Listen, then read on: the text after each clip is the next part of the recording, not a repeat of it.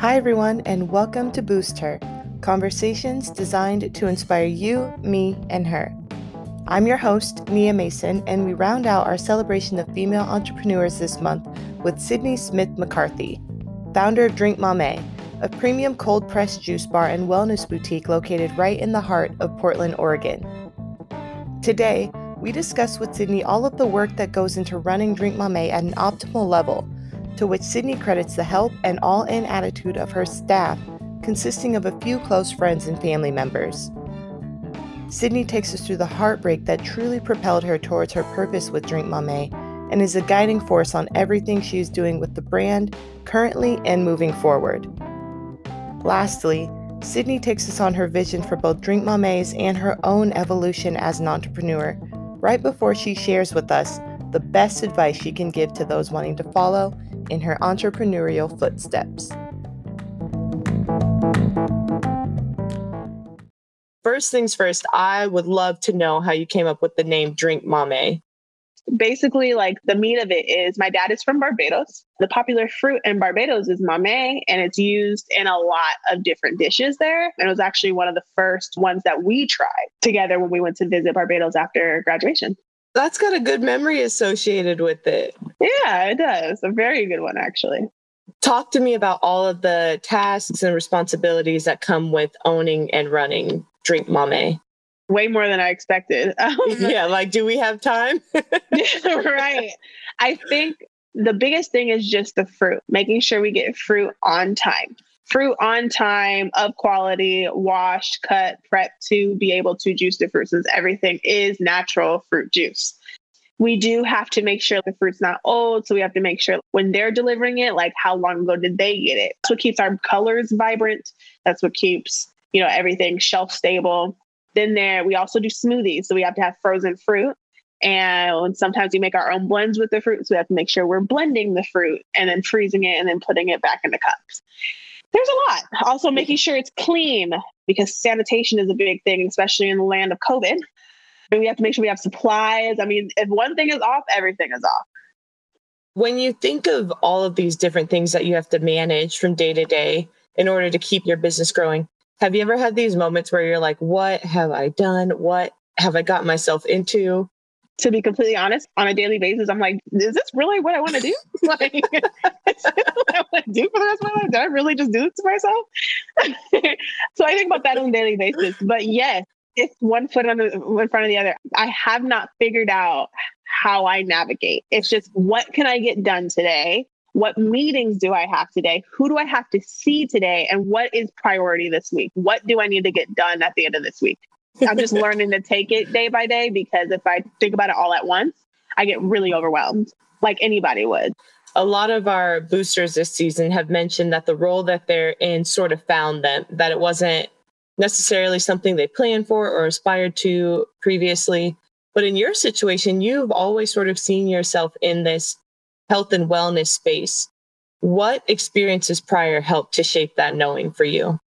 I think I agree with the other boosters. I think that this particular opportunity found me. I don't think I went searching for it, because it came at such a random time. Like in the middle of a pandemic, I was looking to rest for a full year. I was looking to do all this.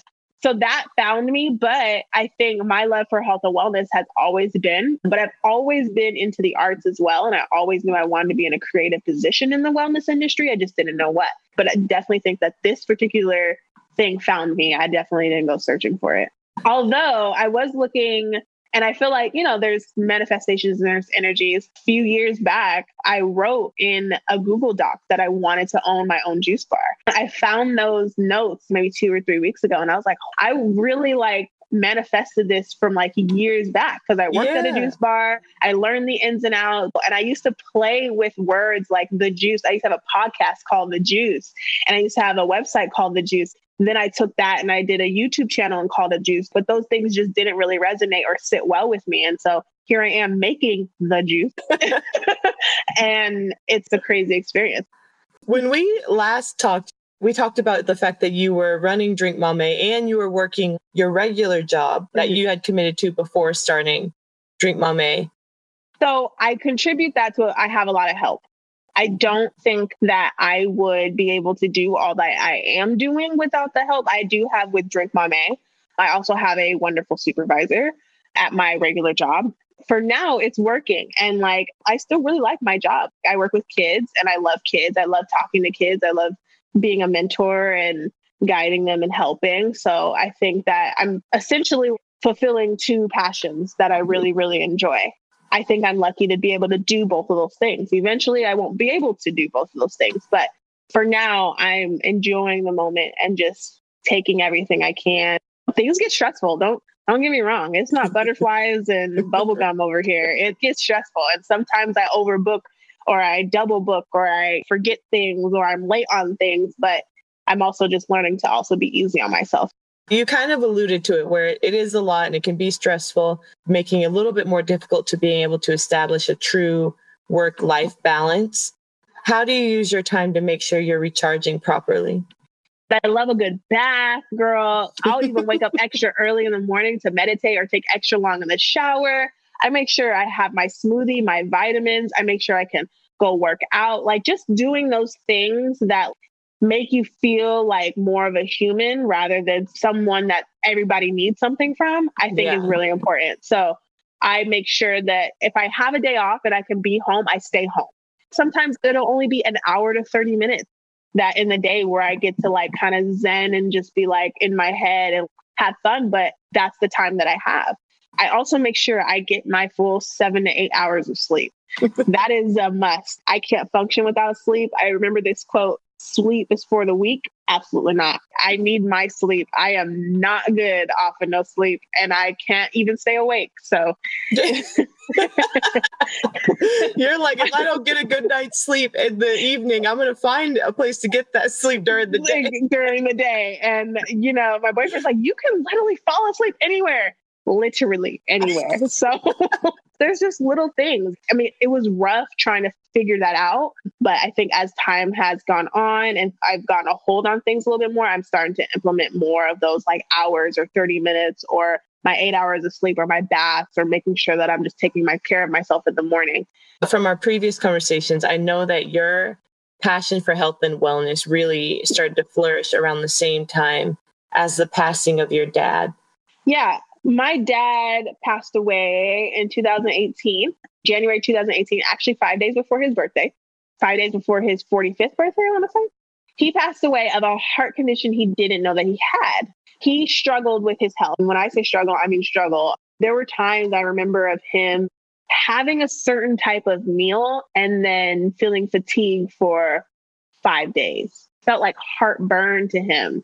Just constant going to the doctors and like trying to figure out what was going on. Like every time I do this, this happens. Every time I do that, that happens. And the doctor's like, oh, you need to change up your diet. Oh, it's probably heartburn. Here's some medication or drink more fluids. Nothing concrete or solid. And so he passed away suddenly, actually in our home. And it was one of those turning points for me.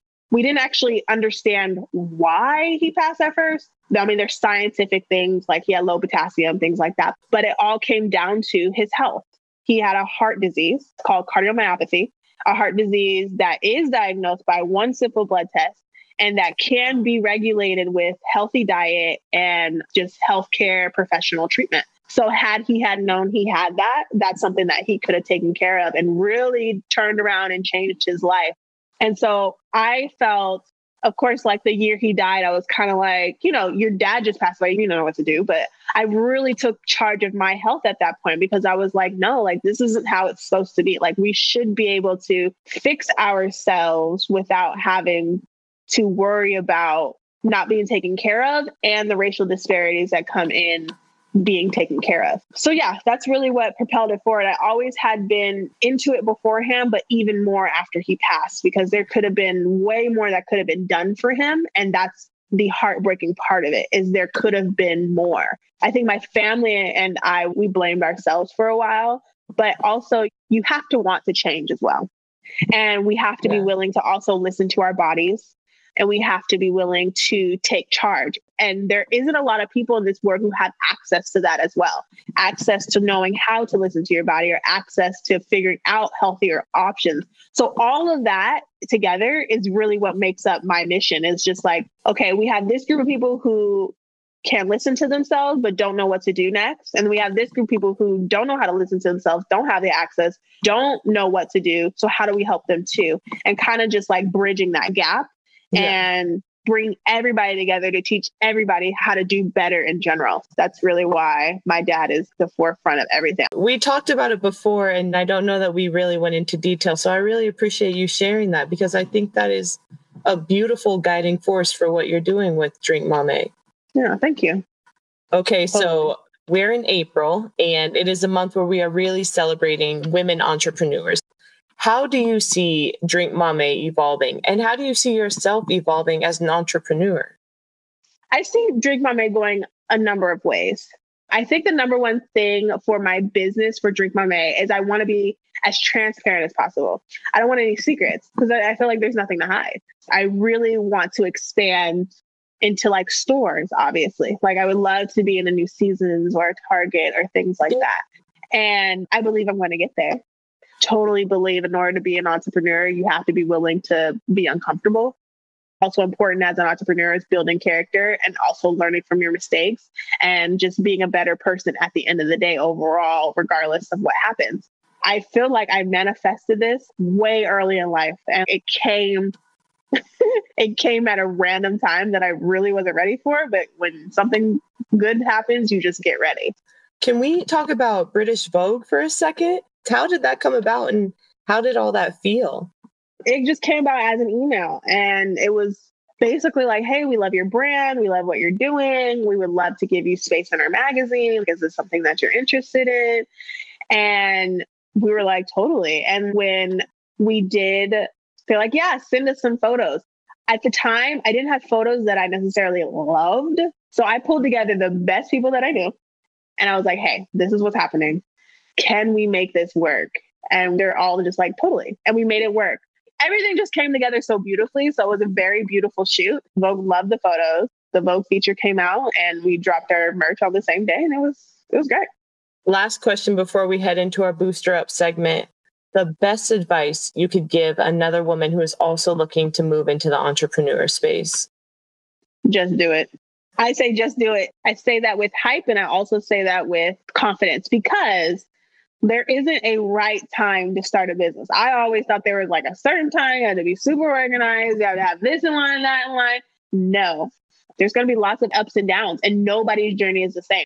But I think just doing it, and doing it with confidence, and doing it with a purpose and a will and something that you're really passionate about. I think it's really hard to do something when it's all about the money. So doing something that you're really passionate about and you want to see thrive is really important. But just doing it is the main thing. That is the perfect way to head into our Booster Up segment. I'm sure you are aware by now, but every booster that joins us in the Booster Club gets the same 2 questions that they can answer from their own career or personal experience. And we've gotten a wide variety of answers this season. And so I'm excited to hit you with these 2 questions. Okay. What has been your career defining moment so far, and how has it impacted you? The getting my shop part was really, really a super defining moment, because not a lot of people know this, but in order to really make juice and do it legally, you have to have a shop. The same place you make the juice, you also have to retail out of. And if you're going to do juice in a commercial kitchen, then you have to figure out a way to pasteurize, which is a process that makes shelf life last longer. So there are laws and rules, and I didn't want to do anything that was going to trigger the Food Terrorist Act for the FDA. So getting a shop was imperative to me. And the fact that that came at such the right time, and it was under terms that were right for us, and it all coming together, that was a defining moment for me. I was like, okay, I can do this. It has nothing to do with people knowing or like how big it is. It was just, this was meant to be. And those moments really solidified that I was made for this. This is exactly what I was supposed to be doing at the exact time. I'm super glad that you did not get named a food terrorist and it all worked out how it was supposed to. I know. Me too, girl, because I was stressed. And to finish up, what is it that younger Sydney needed to hear before starting this journey that you're on now? Younger Sydney needed to relax. Younger Sydney needed to relax. Younger Sydney needed to believe in herself. Younger Sydney needed to understand her worth. Younger Sydney needed a lot. I was very insecure. I felt like I had to always have something going. I felt like I had to be working, had to be doing something. I wasn't worth anything if I wasn't working. Yeah. I worked a full-time job while going to school, while being an RA, while doing an internship.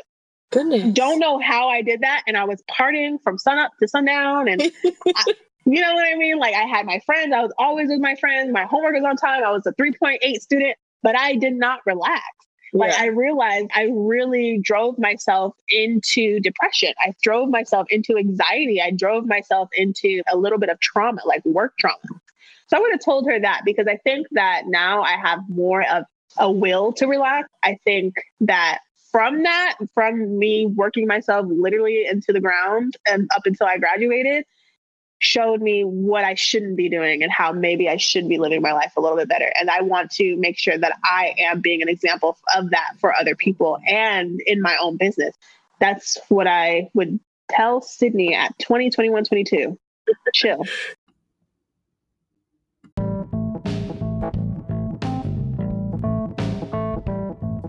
Thank you for listening to Boost Her, conversations designed to inspire you, me, and her. Sydney and Drink Mame will be frequently featured throughout our Instagram page, so to make sure you're tapped into what's going on in their space, along with all of our other amazing boosters, be sure to give us a follow at Boost Her Podcast, all one word.